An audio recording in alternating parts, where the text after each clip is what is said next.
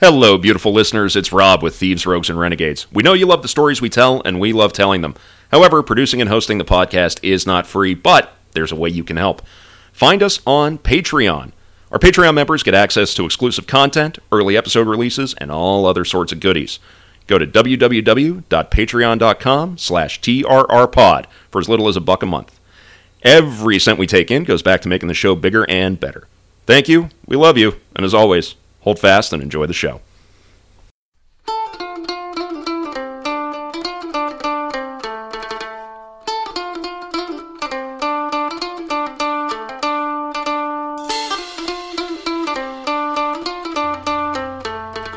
Gentlemen, before we get started today, I want to go over one thing. Given our chosen subject matter for this episode, I want to look at all of you in this room. There's collection, not that many people. This collection of white boys, and dog. one golden dog. God, even the dog's like kind of white. He's pretty white. I want to lay this down right now. No accents. Hey, listen. We cannot do that. You're the accent guy here. I know I'm the accent guy. I'm saying this as much for myself as I am for you guys. I want to be clear about this.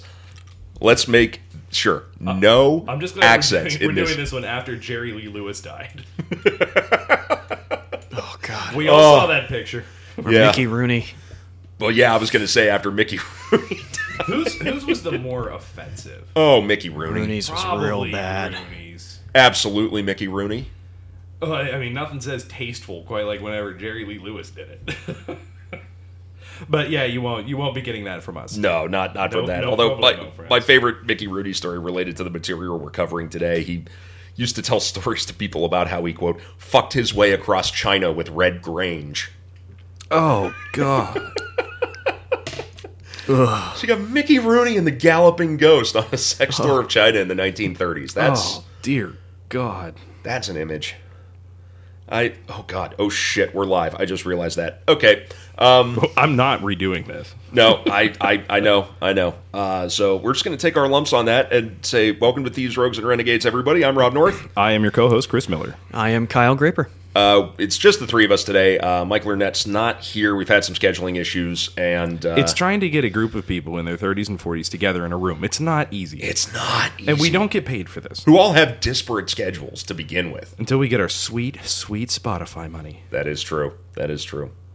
But, and you can help with that. We'll go over that later at the end of the episode. So we are going to be covering today the story of Madame Qing Shi. Madame Qing Shi, the Pirate Empress of China. Today we explore the story of one of the most powerful women to ever exert control over the seas.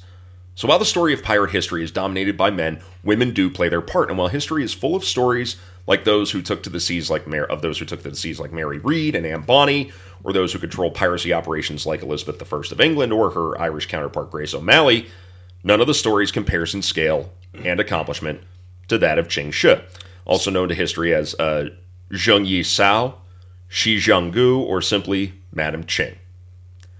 Now, if Elizabeth I was the pirate queen, sending smatterings of ships full of her sea dogs to steal from the Spanish, then Qing Shi was nothing short of a pirate empress, who rose from obscurity to find herself in command of quite possibly the largest known pirate fleet ever to assemble in history. Yeah, this is without question the most prolific pirate that I can almost guarantee you've never heard of. Yeah. And now, she defied the strictures of a patrilineal society, defied the will of the world's most populous nation. Before turning around and becoming one of its major power brokers, she stood up as a counter to encroaching European imperialism, and after all this, managed to still go on to a long life and a peaceful retirement. An outcome that eluded most pirates, as some of our previous episodes might have told you. And yet... Have we covered anybody that took the letter? I mean, we had a couple privateers, but that's different. Yeah, that's different. If that kind, you just kind of retire. The closest I think we've ever come was Woodes Rogers, who was giving it out. Yeah, because he had already hung up his spurs. Mm-hmm. I mean, if you were going to take it and then things went sideways. It's kind of how things work for Blackbeard. Where he was like, oh yeah, I'll take it, and then decided to just not do that. Yeah. Now, we've made mention of some people who ended up getting out of piracy alive. People like Benjamin Hornigold and others. I don't think we've ever covered somebody who actually takes the letter. Yeah. Fascinating. Yet, for as powerful and prolific as she was, this is only a single episode, as frustratingly little is known about her, at least in the material that we were able to access, because you may be surprised to find that we four white boys know practically no Mandarin, and so we're limited to sources in English or ones that we can easily translate. I can't apologize enough for Rob's shortcomings here. He has taken the lead as the research here. We took an extra week, and he didn't use that extra week to learn Mandarin. I tried, but I learned Cantonese instead. That was my bad. It happens. It happens. See, at least Kyle put the hours in. Duolingo is like 4 blocks from your house. You could have just gone there. I mean, I think if you go to the taco shop, you just learn something now. I forgot that they had tacos. They do. Apparently, it's good, actually. It better be fucking good. Stand there Otherwise, that's a bad look, dude. Just standing there banging on the front door of Duolingo, yelling, "Teach me Mandarin!" So, nevertheless, we shall soldier on and attempt to tell as best we can the story of the most powerful woman to ever walk the pirate path. I'd also like to note that this episode came by request of a couple close supporters of our podcast. The first is none other than the mighty Deb of famed parenting duo Deb and the Burn. The Burn! A.k.a. my mother, Deborah. So, Mom, this goes out to you, and this is also from the suggestion of your lovely girlfriend, Casey. She's been pushing this for years now at this point. Pretty much since you two started dating and she knew you did a podcast that involved pirates. I also have to give... and yet she knows about it and is still dating you. That's a win. Oh, man. Did you tell her the podcast about like a different thing? It's about like cool stuff? Like, what are you talking about? Oh, I told her I was trading stocks while I do this. But it's about stand-up comedy and MMA. Sports and crypto. Stand-up comedy and mixed martial arts. I told her it's stonks only go up. We just talk about cancel culture all the time. Cancel culture. I do have to tip the cap to our dear Vicky. Yes. Not that this idea was Vicky's. She didn't give us this particular subject, but she does constantly yell at us for not putting nearly enough women in the podcast. Yeah. So, Vicky, this one's also for you. So, with this and with, I think, a couple of our subjects to come in the near future, we're going to do our best to kind of level that playing field. So, I also, I do want to come... I want to come to the defense of men here. It turns out we are more prolific assholes than women. So, we're going to need these ladies to really step it up and get way shittier. I mean... there's some people in American politics right now trying real hard to get on that list. Yeah, but we haven't gotten to the hilarious end to some of these stories. That is true. So, before we go on with the story, of course, we want to give honor to our sources. So, for the sources today, we use 2 works by author Diane Murray. The first is Pirates of the South China Coast, 1790 to 1810, which is a period that pretty nicely ensconces our story. And One Woman's Rise to Power, Zheng Yi Sao and the Pirates, from the journal Historical Reflections. We also have the one work on Madam Ching that was written in Mandarin that I could find a translation for, which is A History of Chinese Pirates by Guannong Zheng. So, Chinese author, but I found an English translation. Very, very helpful to this story. Anything else, gentlemen? Any points of order before we proceed? No, I think I'm good on that one. I think we can just have a go. Have a go we shall. So, China at the turn of the 19th century was a nation that existed in 2 different states at the same time. One of flux, the other of tradition and stability. Since 1644, China had been under the rulership of the Qing dynasty, which would stay in place until 1912, and after some of the usual civil war and strife that came with a succession crisis, a continuance of leadership and peaceful transfer of power from emperor to emperor throughout the dynastic succession had managed to stave off such events for about a century and a half. China was, all told, doing all right. It was by land area the 4th largest empire in the world, behind Great Britain, Russia, and Spain. And however, Russia had the most land, but pretty much fuck all anyone living on most of that land. Spain's massive empire in the Americas, built on massive treasure extraction and the slave trade, was waning due to rulership struggles back home in Europe, and would be split apart over the next few decades by independence struggles that would see the birth of over a dozen new nations. Britain, well, we know how that ends up going. But, for only being the 4th largest, China, by leaps and bounds, had the largest population of any nation on Earth, at an estimated 420 million people in the year 1800. Economically, it had experienced its ups and downs in the decades previous to our story, as every nation does, but trade had generally been stable, and things continued on as they had in China for centuries. It had some lands outside what are the traditional borders of China, thanks to some exercises in territorial expansion that took on other kingdoms and empires in the region, particularly in Southeast Asia, and what's now places like Vietnam, Thailand, and Cambodia. It had control over what's now the Russian-administered Sakhalin Island, and had territorial designs on the Korean Peninsula and parts of Nepal, northern India, and Mongolia. Now, China, in 1800, didn't really look all that different from China in times before. Well, it would be pretty easy to look at Europe in 1400 and Europe in 1800 and see a marked difference in the way people talked and the way people dressed and the technologies they used. In China, the centuries hadn't changed things very much except for a few technological advances. There was still a rigid caste system in place, although one could advance through their own merits, so long as they learned the rigid social protocols that came with it. And China, most of all, was a major trading power, particularly in the realm of maritime trade. They did not mess around when it came to making money and sending goods around the world.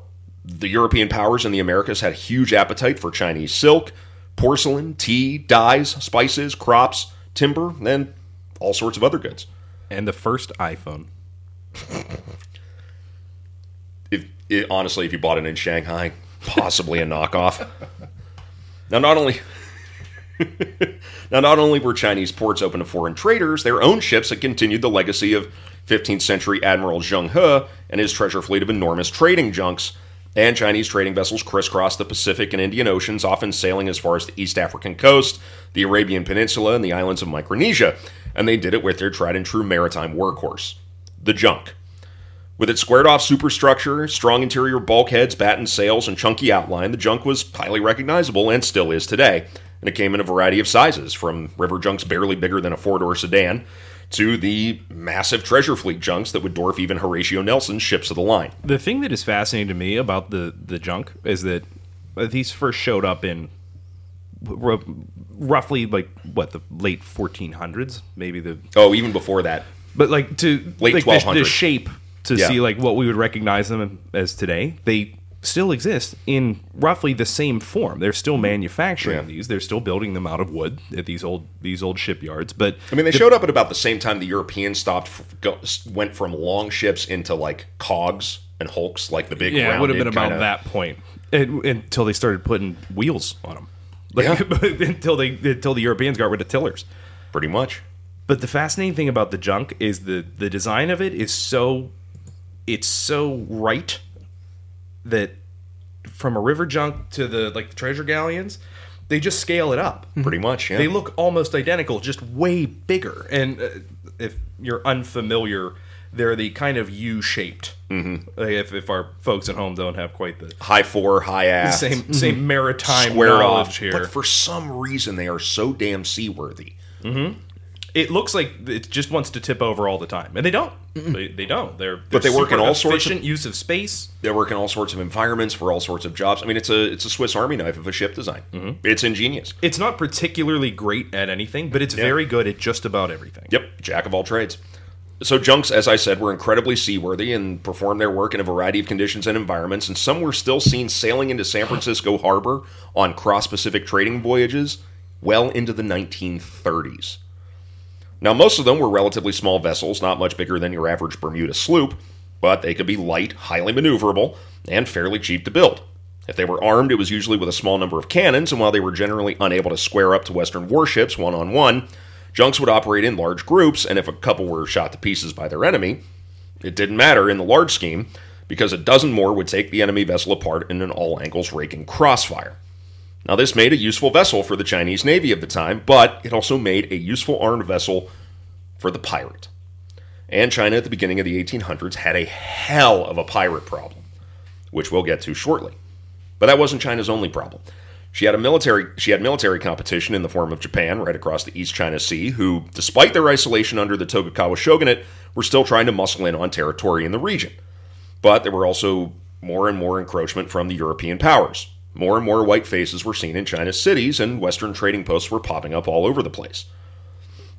More European and American trading vessels were making their way into Chinese ports as the demand for Chinese goods continued to grow, and more warships from these same powers began to traverse and prowl the waters around the Chinese empire, although this admittedly had to do more with the competition between other Western powers than it did with challenging the Chinese state. But it was clear that the West was willing to use force to back up their colonial and trade interests, and those interests were creeping closer to Chinese territory. The previous couple of centuries had seen the British establish control over significant parts of India and establish their colonies in Australia and New Zealand. The Dutch had come to control a large part of Indonesia. The Spanish had been in control of the Philippines for 2.5 centuries.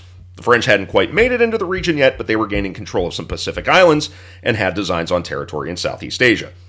Now, the Russians were building bases and ships to reinforce their newly formed Pacific fleet, and the Portuguese actually had established a trading colony in Macau on Chinese territory all the way back in 1557, which was still going strong by 1800 under lease from the Qing government. And it would actually stay in Portuguese hands until, gentlemen? I actually don't know. 1999. Wow. Now it seemed, yeah. Well, I mean, Hong Kong stayed in British hands until 1997. Seven. Now, it seemed like every year, more Western ships were plying Chinese waters and more junks were acquiring more goods from ports from Phuket to Bahrain.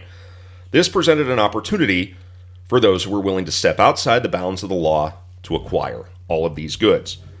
And it was into this world that Shi Yang was born sometime in 1775 to a poor family near what's now the city of Jiangmen in Guangdong province, along the southern coast of China, along the area where Hong Kong now sits, on the northern edge of the South China Sea.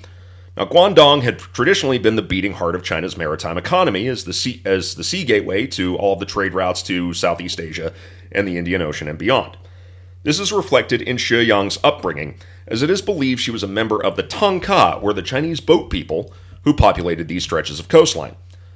Now, the Tongka, who are still around today, are a subset of Chinese society who, instead of being a culture that supports maritime activity, are an entire maritime society, living on the coast on various vessels and floating structures, running the gamut from houseboats to living and raising families aboard the junks they use to conduct trade.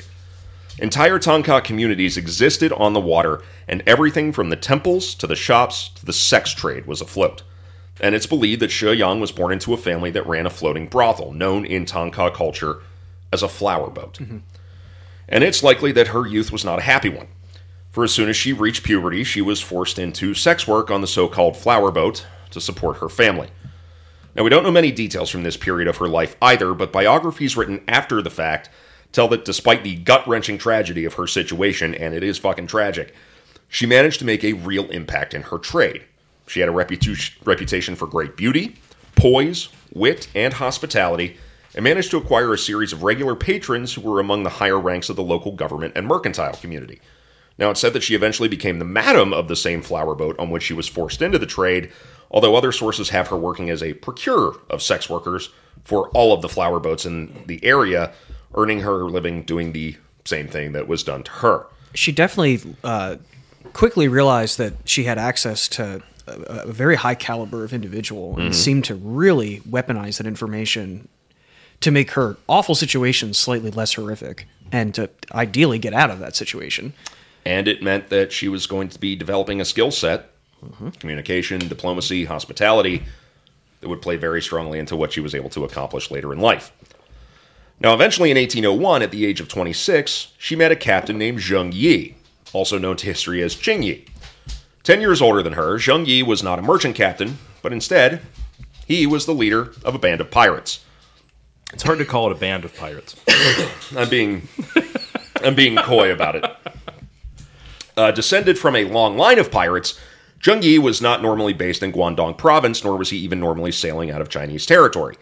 Instead, Zheng Yi was part of a larger group of pirates who were supported, sheltered, and in some cases financed by two Vietnamese ruling dynasties. Mm-hmm. Now, first, the ruling Tay Son dynasty supported pirate operations against the Chinese as they saw this as a means of weakening an empire that had significant aspirations towards acquiring much of their northern territory. Then, as the century turned, there was a succession crisis followed by a civil war, and as the New Nguyen dynasty took over, it became clear that they had a much more contentious relationship with the pirates, sheltering in places like Haiphong and Cam Ranh Bay. All this presented to Zheng Yi and his fellows were more targets. Now, as Shi Yang, who after her marriage to Zheng Yi became known as Zheng Yi Sao, or wife of Zheng Yi, and also took the name Qing Shi as a sort of portmanteau equivalent of a wife taking her husband's last name, and as soon as she entered married life, she became aware of just how much power her new husband was able to exert. Now, first, there was meeting the family, so to speak. Zheng Yi had an adopted son, an 18-year-old boy named, depending on the source, either Zheng Bao or Zheng Po. And when we say adopted son, we mean a kid who was kidnapped from a fishing boat in 1798 at the age of 15 as to essentially be pressed into service aboard Zheng Yi's ship, although it seems that he took a liking to his young captive and welcomed him into the family. Along with the wedding came something of a contract. It seemed as though Madame Qing ended up needing a little more convincing to abandon a life of influence and comfort to take up with someone who might take her to sea for long stretches and send her on the run from any number of navies. So it seemed as though Madame Qing negotiated a contract wherein she would receive a 50% stake in her husband's pirate operations, and even early on in their marriage, these operations were significant. I mean, just pause on that. 50. Not 5. Good that prenup. Yeah. That's an incredible power move at the time. Mm-hmm. Absolutely unheard of. Turns out the Chinese pirate community is a no-fault state. Yeah. So, information is less than exact, but it seems that by 1801, Zheng Yi was already in command of a band of pirates that included over 1,000 men and dozens of vessels, anywhere from 25 to 45 in total. Now, this is already pretty impressive, considering at the height of his power, Blackbeard had a grand total of, 4 vessels and 300 men? Yeah. So, but Zheng Yi's fleet was part of a much larger alliance of pirates, one group out of possibly more than a dozen of equivalent size, comprising hundreds of vessels and tens of thousands of men. Now, they were sheltered in various anchorages across thousands of miles of coastline, but to these people, the sea's not a barrier, it's a highway. They're in constant communication with each other, and much like the pirates of the Republic of Nassau, they were happy from time to team up, combine their forces, and launch large raids or to defend themselves against naval encroachment. Now, in her personal life, Madame Qing sent about the usual activity of bearing children, eventually producing a pair of sons named Zhe Yi Shi, born in 1803, and Zheng Xiong Shi, born in 1807. However, it soon became clear that Madame Qing was destined to be much more than a doting mother and a pirate housewife. Shipwife? Junkwife? Junkwife. Junkwife. Yes, it's junkwife. Anyhow, the turning point started in 1802, after only a year of marriage, when the Nguyen dynasty completed their takeover of Vietnam and immediately turned their forces against the pirate bases on their coastline. They killed Zheng Yi's cousin, Zheng Qi, although most of his large fleet of ships escaped and rallied at Zheng Yi's anchorage, rattled but still with a will to fight and to get revenge on an insult that Zheng Yi wouldn't soon forget. Now, it was the previous Vietnamese dynasty were the ones that used them as privateers, the Tay Son right? dynasty, correct. And actually, the Nguyen dynasty did for a little while as well, because during the course of this civil war, they both made use of the pirates, eventually against each other. And then it's actually very Game of Thrones of, hey, thanks for the help in our war. Now we have to kill you. Yeah. Now, Zheng Yi had a big opportunity, but an even bigger problem. His fleet had almost tripled in size, making him the single biggest pirate commander in the South China Sea. But suddenly tripling your force comes with some administration and management issues. Now, Zheng Yi wasn't a bad leader or a bad manager. He just wasn't quite prepared for what fell into his lap. Plus, he also knew that suddenly becoming the big swinging dick of Chinese piracy also made him a target for other pirate fleets and for the Chinese Navy. He had to get some good help, but none of his lieutenants were up to the immediate challenge either. However, someone was, and not long ago this savior of his piracy operation had told him, I do. It became almost immediately clear that Madame Qing was a very capable administrator, organizer, and diplomat. She had the skills, charm, and hospitality necessary to organize relevant information, make good decisions, and bring people along with her plans, and so she and her husband teamed up and combined their skills, now as dual leaders, in order to get the most out of their newfound power. They truly operated as a partnership. Correct. Correct. It was incredibly progressive, their ideas. Yeah. Well, I mean, much as the things you see in the Pirate Republic of Nassau, or even in pirate culture in general during the Golden Age, really stands out as being much more progressive than the environment from which it sprung. It's the same kind of context here. It's this bucking of the trend of you go from Chinese society, which is incredibly patriarchal, to complete equanimity. You don't see that often. And so, this couple, or more specifically, Madame Qing Shi, would take this opportunity to legendary heights, which we'll discuss after we take a short break.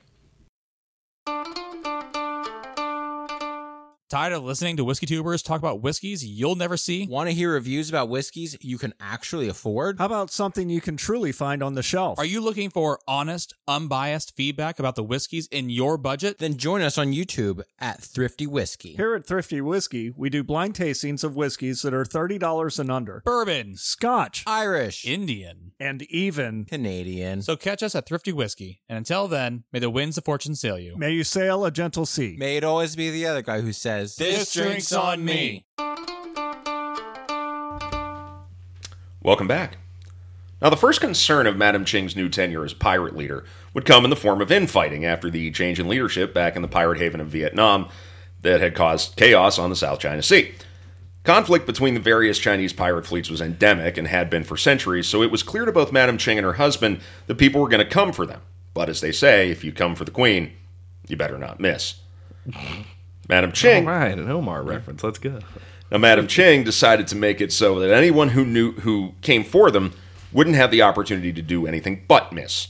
She knew she had to work fast, so she immediately set sail to meet with the leaders of other pirate squadrons who were more positively disposed towards Zheng Yi, and she used her skills as a negotiator, diplomat, and hostess to arrange agreements to bring them alongside and operate under her husband's leadership. Now, she ended up getting enough allies to rally to Zheng Yi's standards so that when the challengers did arrive, they ended up being completely unable to overcome his ever-growing numbers and were either annihilated in battle or ended up saying, "You know what? I think I may have misjudged that. I'm sorry, my bad, mea culpa, can we start over?" Now, it turns out that after you wipe out your first couple challengers, the rest are a little less likely to want to challenge you, and so, thanks to a combination of force and diplomacy, within 2 more years, the piratical duo had managed to bring every significant pirate band operating off of China or Southeast Asia under their banner. Now, in the meantime, the Nguyen dynasty in Vietnam had thought themselves free of their pirate problem, as they seemed to be fighting themselves. But while they thought themselves safe, Zheng Yi and Madame Ching Shi had hatched a plan. For a whole year, none of their ships were permitted, under pain of execution, to attack any Chinese vessel. The lack of pirate attacks meant that the Eye of Sauron that was the Imperial Navy's attention was off of the pirates and onto other matters. This meant that the pirate squadrons essentially remained free and unmolested to anchor in Chinese bays, inlets, and rivers while they reorganized and built up their strength. At the beginning of 1804, the new pirate monarchs of the South China Sea struck out for revenge. Sailing forth with what sources say were as many as 400 ships, carrying anywhere from 40 to 60,000 pirates, the couple ordered an all-out attack on the Nguyen dynasty.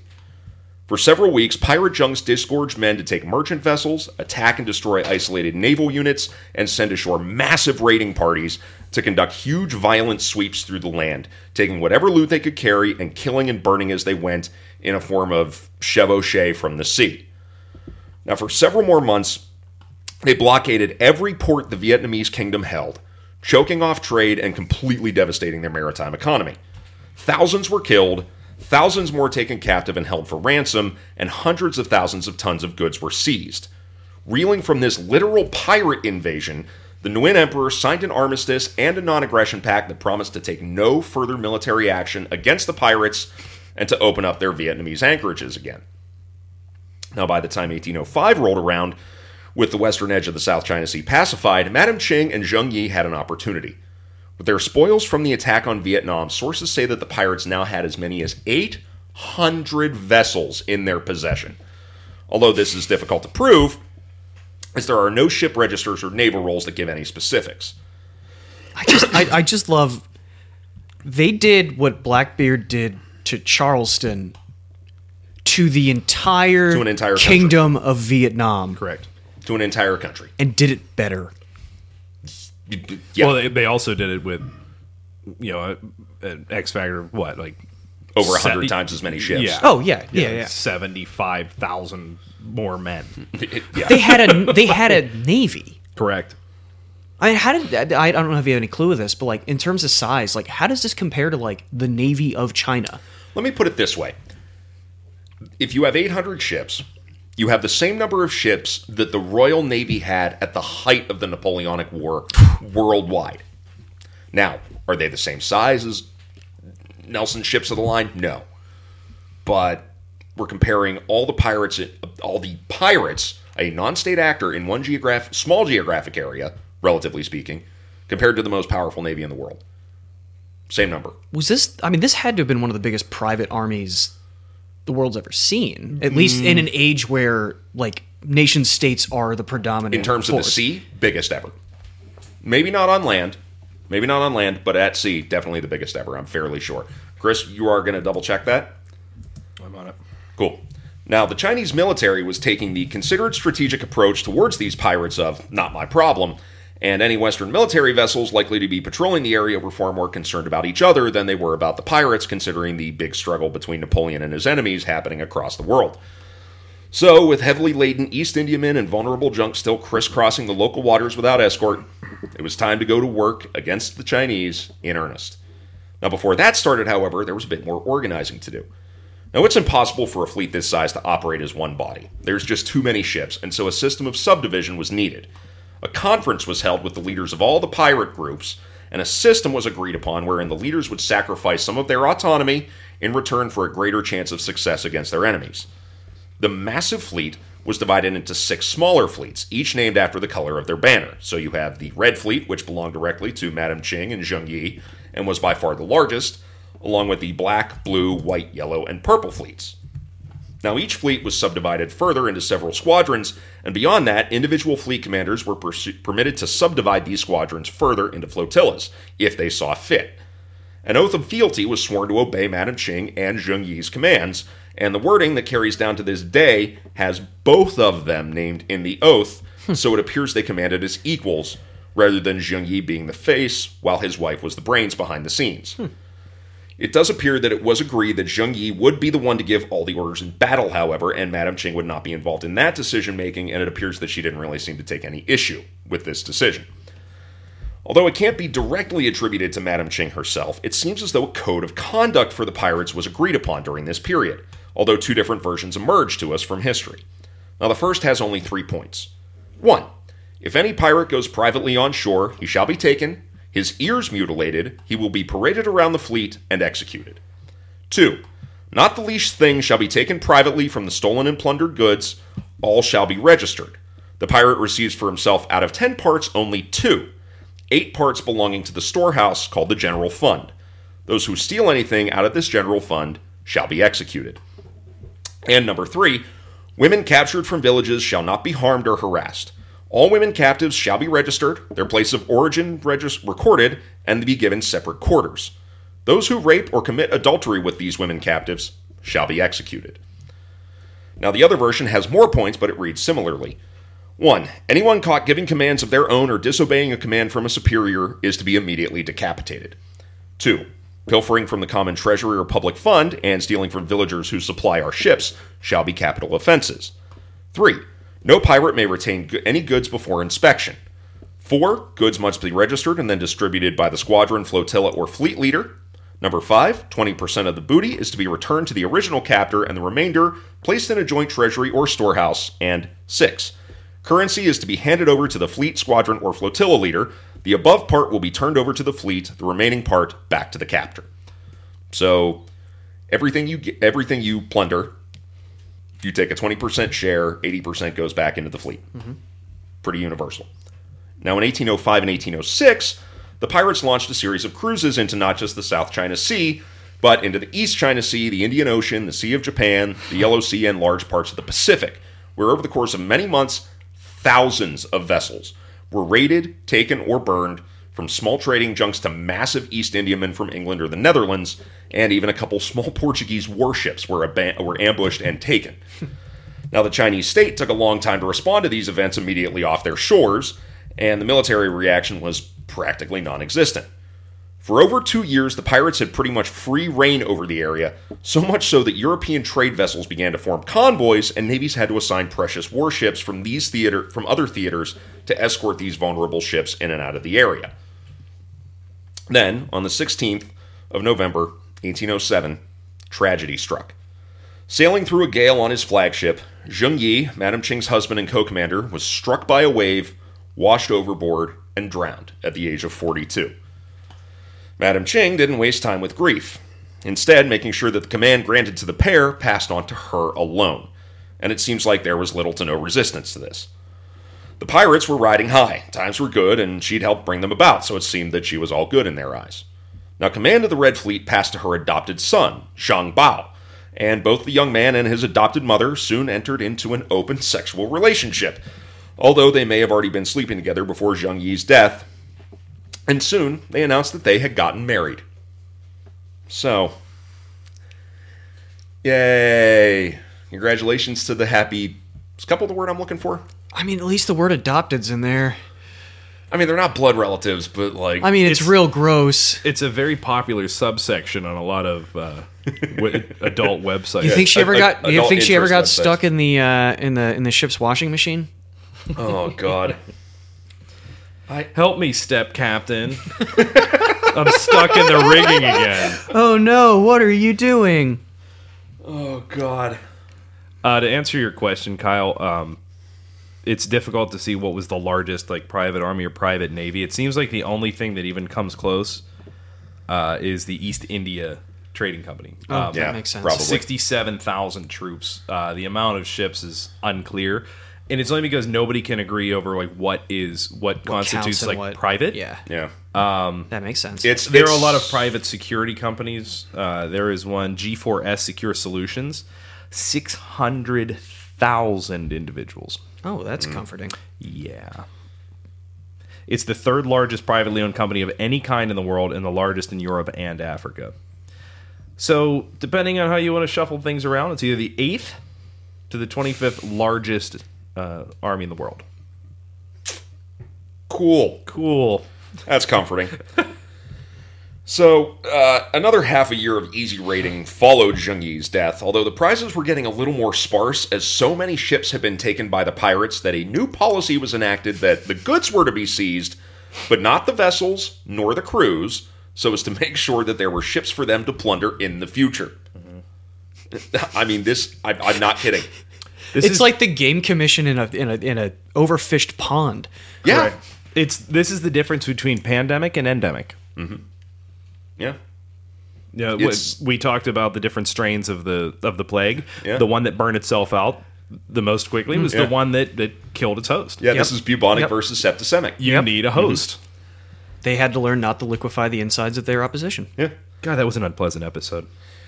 Now, as it made the giant islands of shit in the harbor Sure in did. the previous episode just sound absolutely fun by comparison. Anyway, as the second half of 1808 came about, though, the Chinese Navy was starting to get its act together, and battle fleets started to sail out to take on the pirates and restore order at sea. This did not go well. A fleet of 35 naval vessels was ambushed and annihilated by the pirates off of the Pearl River estuary, and the commander of this fleet, along with many survivors from his crews, just joined up with the pirates. Now, Chinese naval spending went up tenfold, and emergency programs for shipbuilding and the casting of cannons were initiated to address this threat. So what I'm hearing is the pirates are actually a prolonged false flag operation to get the military-industrial operation going. They're job creators, Kyle. They turned all the carp gay. Now, another fleet of equivalent size to the first was also annihilated a month later, and with these two victories, the size of the provincial Chinese fleet had been cut in half. Now, this allowed the pirates to start launching raids up China's rivers, attacking and burning settlements and stealing loot and provisions, many of which actually were meant for the new naval building program. However, China is massive, and the pirates couldn't be everywhere at once, and as 1809 dawned, new ships crewed by a naval draft began to sail forth to take on the pirates. At one point, in March of 1809, Zhang Bao found himself isolated with a squadron of 10 ships under pursuit by over 100 Navy vessels. However, Madame Qing sailed to her new son-husband's rescue with the White Fleet and the rest of the Red Fleet. Oh, God. And surrounded them, blocking the Chinese naval fleet from escape and badly mauling them before the remainder were able to retreat. However, a blow was struck in July of 1809 as the White Fleet was surrounded and destroyed on July 21st, my birthday, by a naval force of over... Happy birthday, Rob. Thank you. And By over White Fleet. by over 320 Chinese naval ships, although Zhang Bao managed to attack many of the stragglers after the battle and sink over 40 of them in a measure of revenge. Now, Madame Qing continued the revenge for the White Fleet, and in August of 1809, she launched a massive coordinated raid against 3 coastal cities and up several river estuaries, landing thousands of pirates who spent weeks looting, burning, and in many cases, indiscriminately killing civilians. After 6 weeks, over 15,000 people had been killed, and another 5,000 had been kidnapped and taken into captivity. On September 27th, Madame Ching organized a raiding force of almost 500 ships, the most the pirates ever used on a single operation, and sailed them up the Pearl River to the provincial fleet's anchorage at the town of, and I'm not kidding here, Shiting, where they set about burning hundreds of the provincial fleet's ships and boats along with storehouses ashore. I'm surprised that didn't get a bigger reaction. I chuckled on the inside. I know you chuckled on the inside. Normally you guys chuckle on the outside like you're fucking 12. I came across that in the reading and knew that joke was coming. Yeah. So at this point, the Chinese government had enough and asked for assistance from another local force, the Portuguese, based at their colony of Macau. Now, the Portuguese agreed to deploy a naval force of frigates and brigs to assist the Chinese provincial fleet, and several engagements resulted in the pirates ending up on the back foot. Now, Madame Ching and Zhang Bao sailed into Tung Chung Bay in what's now Hong Kong, which was and still is known as the Tiger's Mouth for its narrow channel. Soon, 6 Portuguese warships and some 90 Chinese naval vessels arrived to blockade them into the bay. They sent for help from the Black and the Blue Fleet, but no help came, showing that the changing fortunes on the South China Sea meant that the loyalty of the massive pirate fleet to Madame Ching may have been starting to break down. Now, they couldn't break out. The few ships that could sail out of the channel at any one time would be absolutely cut to pieces by the cannon fire of almost 100 ships. So they sat tight and a standoff began.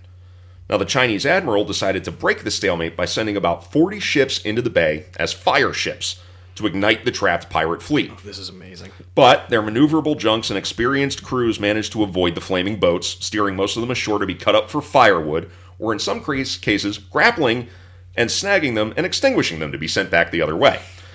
Now, this became unnecessary because as the Chinese admiral sent in the last few fire ships into the channel, the wind shifted, and these junks, full of combustibles, began to lurch back in the direction of the blockading fleet. No, just thousands of soldiers just... Yep. So two of the Chinese naval vessels were burnt to the waterline, and the rest scattered, allowing Madame Ching and Zhang Bao to set sail and escape with their fleet in the chaos. Now, as 1809 became 1810, however, more engagements began to chip away at the pirate fleet's numbers, and it seemed like the tide was beginning to turn. It also needs to, whenever they made their break from the blockade, the one thing that I definitely gleaned from this, the provincial fleet lost 3 ships, 74 men. Her fleet, 0 ships, 40 men. Incredible. Yeah. Absolutely incredible. In a blockade that you lose 3 ships is a lot of fucking ships whenever we're talking about a navy. And I don't care how big her fleet is. 3 ships is a lot of fucking ships. She lost none. And they gained all that firewood. But they never got to use it because as soon as they got it ashore and started chopping it up, the last few fire ships just went and turned around and sunk 2 of the other ones. And so as they scattered, I think Madame Ching went, "We gotta go." Yeah, that's when you beat feet. Yep. So, yes, 1809 became 1810. More engagements began to chip away at the pirate fleet's numbers because it seemed as though the Portuguese had become an unstoppable naval juggernaut. Now, this wasn't really the case. The Portuguese never had that many ships in theater, but they were better trained, more heavily armed, more heavily crewed, and just able to win a sea fight. Mm-hmm. They never managed to take out a huge number of Chinese ships at the same time. But every engagement they managed to win, even if it's small, chips away at the confidence of the Chinese pirates. And it seemed like the tide was starting to turn. So, it was time for one last-ditch effort at diplomacy.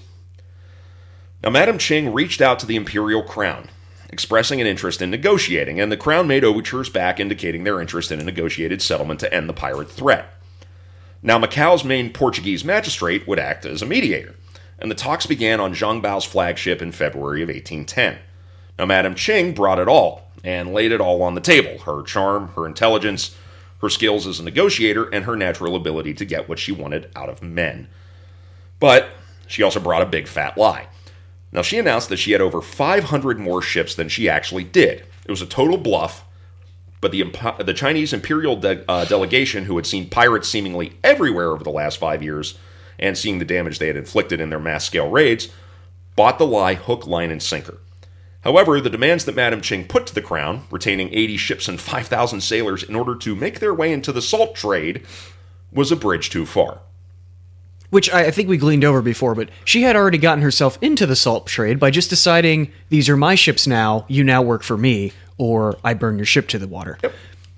Yep. Hey, can you let me keep all the salt ships so I can control the country's entire salt trade? All of the salt trade. All of the salt trade? This is at a time whenever salt has only recently stopped being more valuable than literally anything else in the planet. Yes. Like, within 100 years, 150 years. Read the book Salt by Mark Kurlansky. Excellent historical book.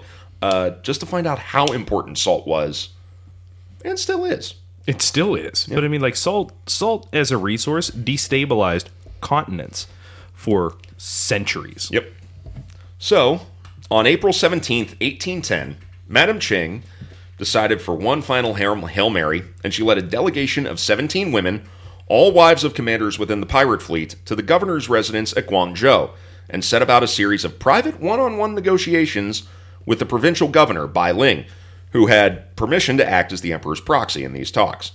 Now, we don't know for sure what happened exactly in that room, but by the time she was done speaking her piece, Madam Ching had negotiated the peaceful surrender of the entire pirate fleet, along with pardons for everyone involved, imperial ranks and positions as naval auxiliaries for the fleet's commanders, along with gifts of wine, pork, and coin for every surrendered sailor.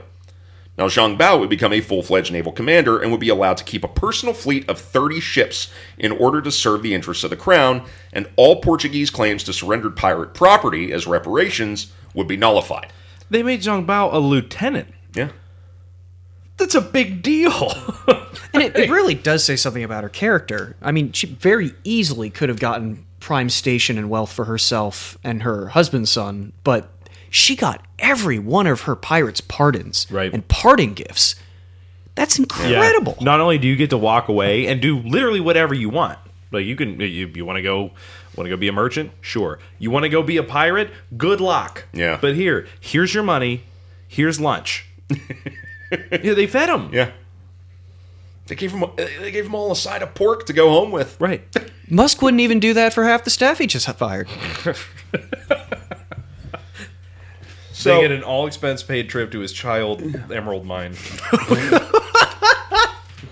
Is that what happens when you get banned from Twitter now? You just get black-bagged in the night and sent to Diamond Mine? So, well, if you turn down his help, you get called a pedophile. Yeah. Sorry, man, we don't need your weird submarine. So great. Now I'm not going to have a Twitter account anymore. You'll be fine. You have $8. So I ain't paying for that shit. I can't wait to see what the switcheroo is there. It's going to be very funny. Yeah. So the Portuguese reparation claims would be nullified, although in return the former pirate commanders would agree to work with the Portuguese Navy as auxiliaries. Now, Zhang Bao and Madam Ching would also have their marriage officially recognized by the state.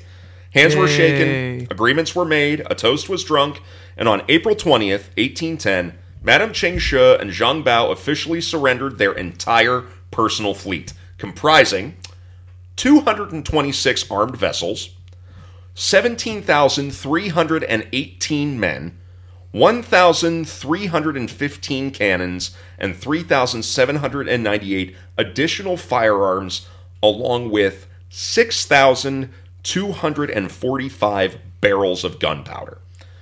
Now, both also received receipts for all the surrendered goods and partial remuneration payments for the surrendered ships and arms.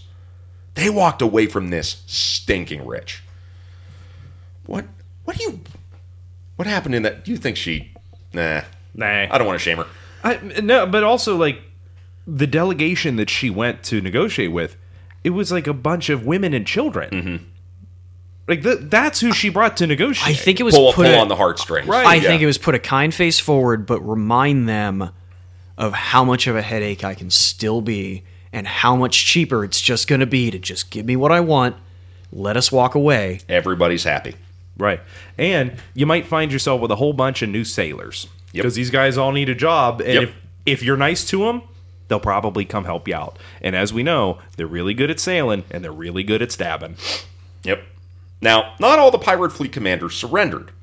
But by the end of the year, the Blue Fleet, which had refused to accept the surrender settlement, was hunted down and annihilated in battle by a fleet led by Madame Qing and Zhang Bao. After this, they went ashore and purchased their way into a variety of mercantile interests. Zhang Bao transferred his command to land and took over as the commander of the garrison at Penghu, and in 1813, Madame Qing gave birth to another son named Zhang Yulin. Now they settled down to enjoy a comfortable life of some luxury and influence and became well-known members of local high society. In 1822, however, Zhang Bao died of an unspecified disease, although there are some competing claims as to whether he died on land or at sea. Either way, Madame Qing decided to return to the coast, to Macau, where she bought a complete ownership stock in the local salt trade, and this time, no bullshit, no leveraging influence, nothing. She just bought it. And she opened up a successful gambling house, which helped to grow Macau's reputation as a place for games of chance and skill, and which is a reputation that still persists to this day as the Las Vegas of Asia. I've seen Skyfall. Yeah. Now, it's said that her descendants still run gambling establishments in the city to this day. She would also fall back on something she knew from before, and she opened up a brothel in Macau alongside her casino. She never remarried, and she enjoyed a peaceful, wealthy retirement. So I have a thought about the brothel. Yeah. With her involvement with the policies against forced servitude and sexual assault against women captives, do you think she ran it any differently than the standard houses of the time in terms of people coming on their own fruition, or do you think it was just as bad as every other one of the time period? That's an interesting question. Okay, so here's my thought. I think that those policies were put in place not necessarily because of some high ideal. I think it was practical. Just to control the activities of 40 to 60,000 pirates. I mean, that's fair. Makes sense. It was 3 pretty standard commandments. I mean, because if we kind of go by the story that she was running the brothel when she met that's true. Zheng Yi, she was probably used to making money off of the suffering of young women. That's fair. And their sexual servitude. I don't think she had an issue with that. I think she and she went back to it by choice. She went back to it by choice. She was very successful at it. So in the golden age of sail, 1 in 5 women in any port town was a sex worker. 20%. Every woman in the golden age of sail were sex workers. 20%. Nowadays, it's just 20% having OnlyFans. Good for them. Mm-hmm. Yeah. Taxes are probably a little bit different, but... Yeah, by the way, if you're one of those people who's listening to this going, why do I care? I don't know any sex workers. Yeah, you do. Yeah, you probably do. You probably know a bunch, actually. You probably do. Yeah, you probably do. And if you see them, tip them, and just keep scrolling. Yep. Times are tough. Pay for your porn, people. Yeah. Madame Qing Shi never remarried and enjoyed a peaceful, wealthy retirement. In late 1844, she died peacefully in bed, surrounded by her family, at the age of 69. Nice. Thank you. Now, Madame Qing had the sort of legacy you'd come to expect from such a legendary figure. She'd be portrayed directly and it also inspired various characters in literature, both in Asia and here in the West, from novels to manga, and the same has gone for film, TV, and video games in places like China and Taiwan, but also in Western media on outlets like Doctor Who and the Pirates of the Caribbean franchise. Now, she's become a figure of importance in Asian feminist movements who have been fighting back, especially in places like China, that still place more value on boys and men than they do on women and girls, and against other strong patriarchal institutions. Now, she continues to fascinate more and more people who here in the West who are finding out about her exploits, as we as a society have sought to learn more stories from outside the Western history bubble, and we here are doing our part to help with that shift. But what interests me most is the role that Madame Qing played in helping set up the world we see today. Now, through retiring from piracy and abandoning her leadership of her Red Flag fleet, Madame Qing had in essence taken away any central leadership that the pirates had and negotiated their surrender, making them a military non-factor in the region. And what had been a massive cohesive body, splintered into various factions, that in some cases went back to fighting each other or abandoned piracy altogether. But this became much easier for the Chinese state to defeat the remainder piecemeal. Now, because of this, the power and influence of the pirates completely deteriorated, as did their ability to attack trading vessels and to stand up against organized military operations.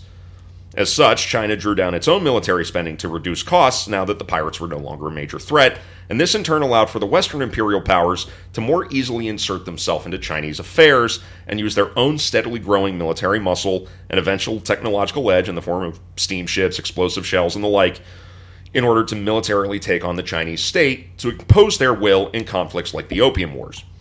Now, this led to the establishment and growth of colonies like British Hong Kong, German Tsingtao, and others, which meant that the European trade and influence would be the guiding factor in Chinese politics for the next century. Now, this all included events like the Boxer Rebellion, the rise and modernization of post-shogunate Japan, all the mess involving the Sino-Japanese War and World War II, and the great tragedy that was the Maoist Revolution, which leaves us with, as a direct result of the power that Madame Qingshi wielded and the eventual power vacuum she left, the modern Asia that we are dealing with today, and all the troubles and opportunities for the globe that poses. Now, it can be argued that no other single pirate had more to do with influencing global events, directly or indirectly, than Madame Qingshi. And while that point can be debated, what cannot be debated is the impression that this powerful woman, this Thalassic Empress, this queen of the pirates, left upon her world. And that's our story. I really wish we had access to the type of nitty-gritty information that could have made this like a 4-part series. She is such a fascinating character, and there's so little out there available. At least to English speakers like us. There's a ton of shit out there. The problem is a lot of it's hearsay. Yeah, we ran into so much information that was, one source would have it and multiple others wouldn't. I was discussing this with you guys during the break. This was actually a far more difficult research process than I anticipated. Not only because of the blocks put up by the language barrier, but parsing what's bullshit from what's real. What do the sources have in common, and where are they pulling that information from? If it's all coming from primary sources, I'll note when they are saying different things about the same event, but, basically, what are the things that everybody's saying that end up being common? Mm-hmm. There's conflicting reports of how these two met, of how she met her husband. How they met their adopted son, right. what time period he was brought in, their all relationship to even his father. The nature of his relationship with Zheng Yi. Was it actually two people meeting, having a meet cute, falling in love, and getting married, or did he just abduct her? Mm-hmm. Right. It depends on what source you go by. Yeah. I mean, I was thinking about including that in the story, and I just didn't have any good material to back it up.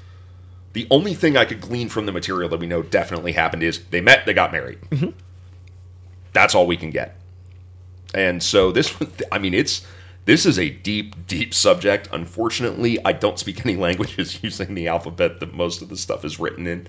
Well, hopefully the 4th season of Our Flag Means Death will just be about this. We'll cover that. Can clarify everything. And then we can do a 30-minute revisit. I'm here for it. After Taika Waititi puts his mark on it. We'll let him handle it first. Yeah. Take ourselves a break. So, gentlemen, any final thoughts before we wrap up for tonight about our subject matter? I think that she is absolutely fascinating. And maybe the most prolific character that we've talked about that people just don't know. Mm-hmm. And a lot of that might be because, like we said, a lot of the material is hearsay and conjecture. But, she went from what 20% of women were doing to what only one person has ever done ever in a matter of... By the age of 35. Yeah, and that was just in a matter of years. We're all... Shh, don't do it. We're all 35 don't do or it. more. And then her husband died. Where's your pirate fleet, Rob? Her husband died. Where's mine? Mine are on my painting desk in miniature. Oh, God. And she decided, you know what? Now I'm going to burn down garrisons. Yep. And she did that for about a year. Completely free from consequence. Nobody did anything about it. They couldn't, because she was so good at burning down garrisons. These were military targets. Overwhelmed them with pirates, raised them, and then they fucked off. They weren't even taking shit. Think about the amount of influence you have where you can do that sort of thing to a major state actor like China. It's China. It's like China. It's not... we're not talking about a small... And then when you finally approach them to negotiate, they go, That's Yeah, all right. all right. I mean, that's a kingmaker level of influence When the over a country. the army and the navy are scared shitless of you. You have the largest empire on Earth in terms of population by the balls. Right. And it took a year to build up the fleet strength, and then she smashed it again. Yeah. Over and over and over again. She ruled the South China Sea for a decade. And it's in a fairly small geographical plot of land. It's smaller than what a lot of our Caribbean pirates were doing. Yeah. By a pretty good amount. Also, think of that in terms of scale. Because the very, very height of the golden age of piracy, 1718, let's say, before Woodes Rogers comes in and fucks it all up, how many pirate vessels do you think are operating in the entire Caribbean? 50? Maybe. 50, maybe 60, possibly less, possibly 35, 40. And most of them were very small. Most of them were very small. Well, most of her vessels were pretty small, too. Yeah, but she had way more. But it's not 800. It's not 800. You put all of her vessels end to end, you can walk from Florida to fucking Cuba. Well, probably not. Could you imagine walking out your front door, walking down to the dock, looking at the mouth of the river and seeing 500 ships pulling into your town? I mean, that's looking into a literal forest of masts. Yeah. What does that look like coming down a river estuary and you're the target? She put an entire country to the sword. And nobody's ever heard of her. And then retired as a respected figure in that country because they were so goddamn afraid of her. Well, yeah, they used her for military advice for the rest of her life. When she got the job, Thomas Jefferson was the president of the United States. This isn't that fucking long ago. No. When she died, John Tyler was the president of the United States. That's 7 dudes. Yeah, when she died, Abraham Lincoln was an Illinois congressman. Right. Like, this is not an ancient story. So, that's the thing, too. There's actually a theory among historians that because of her campaign against her and Zheng Yi's campaign against Vietnam, that campaign of revenge, the Vietnamese economy never recovered, and I think that was the primary factor that set up Vietnam to fall into what became French Indochina. That opened that weakness, they never economically recovered, and that left them open to French colonization. I forgot to include that in the breakdown of how she affected the modern world, but and that leads us to... We're still dealing with the fallout of that. Which leads us to the Vietnam War. Right. So we can directly thank her for protest rock of the late 1960s. John Rambo. Apocalypse Now. All he wanted was something to eat. This is the most... True First This Blood. is history's most powerful pirate. Oh, without question. Yeah, And it's a damn shame that we can't find more written about her. It's insane. Yeah, I mean, But without question. That's not hyperbole. No. I think the paradigm is shifting. I think if we were to come back in 10 years, there'd be a lot more written in English about Madame Ching. I certainly hope so. It definitely bears mention. Well, because it's also part of a growing trend of Western historians looking way outside the Western history bubble that I mentioned. And it's something that we're trying to do, too. We'll have a That as Chinese I mentioned, language 17 episode Netflix prestige series in the next 4 years, I'm sure. Sweet, let's go. I mean, Thanks to our good friends at Duolingo. The- Duolingo. You better fucking do it every day. Yo, that little owl gets pissed. Jesus Christ. It's like he always exercises the nuclear option. I tried as a loose word to learn Japanese on that thing, which was a choice. I hope they that don't- owl did not like I me. hope they don't turn it into one of those 6-part Netflix series that is super hype and they manage to fit tits into. Yeah, that'd be horrible. Hey, listen, I thought the documentary series about pirates, but also boobs, was pretty fun. It actually wasn't badly It done. really wasn't bad. There was some gratuitous. What was it? nudity. There was a Pirate Kingdom of something or another. Or there was just. Do you guys remember the cultural phenomena of the movie just called Pirates? Where it was, Yes. it was just like a super high budget, like that 3-hour documentary. porn. Yep. I watched that in a room with 31 theater students. Honestly. It was not an official thing. We did it at a party. But it showed at movie theaters. Or Row House showed it. Yeah. But like, Rojas didn't exist then. or not. What's the one in Scroll? Manor Theater. Manor Theater. Yeah. Yeah, that tracks. Yeah. Yeah, but like it showed at small, like independent. It was insane. The I amount of watched it money. with a big room full of people. Every money shot got a round of applause. Of course it did. It's expertly done. It was But yeah, it was something. Also had absolutely fuck all to do with this story, and actually considering that It was about pirates making money, damn it, and sex work. Yeah, you know what? I shouted out my mother at the beginning of this, so we're going to move on from this. I hope so. I'm not I hope okay with it. She's probably tuned out by this. Yeah. But she always knows that at this point in the episode to just hang them up. Speaking of god-awful things to find on the internet, Chris, where can they find us? Oh, what a delightful OnlyFans / Thieves, Rogues. Yeah, you can find us on our OnlyFans. OnlyFans / Kyle and the Three Bears. Oh, no. If you want to find us online, you can drop us an email at trrpod@gmail.com. That's if you have anything you'd like to hear from us. # Keith Volhop Hot JOI. Keith Volhop. Keith Volhop leather jacket. Keith Volhop football guys. Step, Keith, what are you doing? Oh, no. How did you get stuck in the washing machine? Poor Keith. He's not even like... He's not even here to defend himself. My brain is vomiting. Although we're probably going to be seeing Keith for a couple episodes coming forth to sub in for Mike until he's back. So yeah. So anyway, feel free to drop us a line, trrpod@gmail.com. If you want to be like Deb in the barn and maybe bend our ears a little bit about a subject, go ahead and hit us up there. And Casey and Vicky J. Huge thank you for those who suggested this subject matter. Yeah, it's pretty cool. You can follow us on Twitter until I get our account suspended for not paying $8 a month at podcasttrr. Did you change the handle to Elon Musk yet? No. I'm just tired of the jokes already. I hate dunking on the guy just because I just dislike him so intensely. What did I say earlier? He just wants to be good at posting. He's not good at posting. He posts a lot, but he can't post. It happens. Yeah. You can dance or you can't.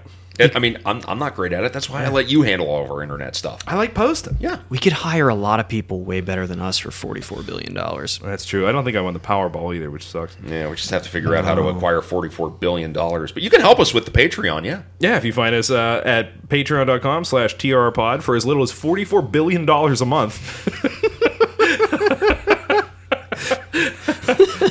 For as little as $8 a month, you can assure that we are verified on Twitter until the site, crumples under the weight of ineptitude and inadequacy.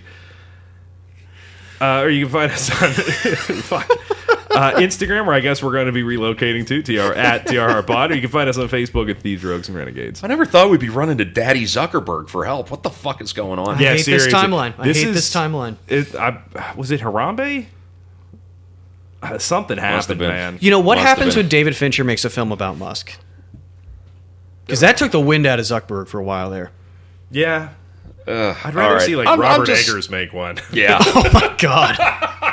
Yeah, Ari Aster presents the Elon Musk story. There we go. David Lynch. So, we're gonna take a tip from what good old Vicky J told us, and I think we're gonna keep the trend going with here's another one for the ladies. Coming up next time, we got the story of Queen Boudica.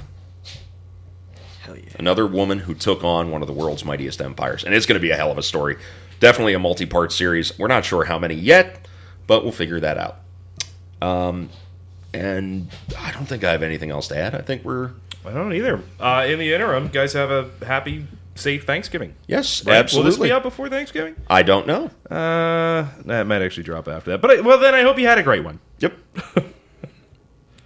Nothing but professionalism. I just have the word "Step Keith." What are you doing? Running through my head now. I fucked myself on this. I hope you're not. This is a self-induced. This is a self-induced nightmare. I'm gonna go scrub my brain with steel wool. I'll see you, everybody. Hold fast. Bye.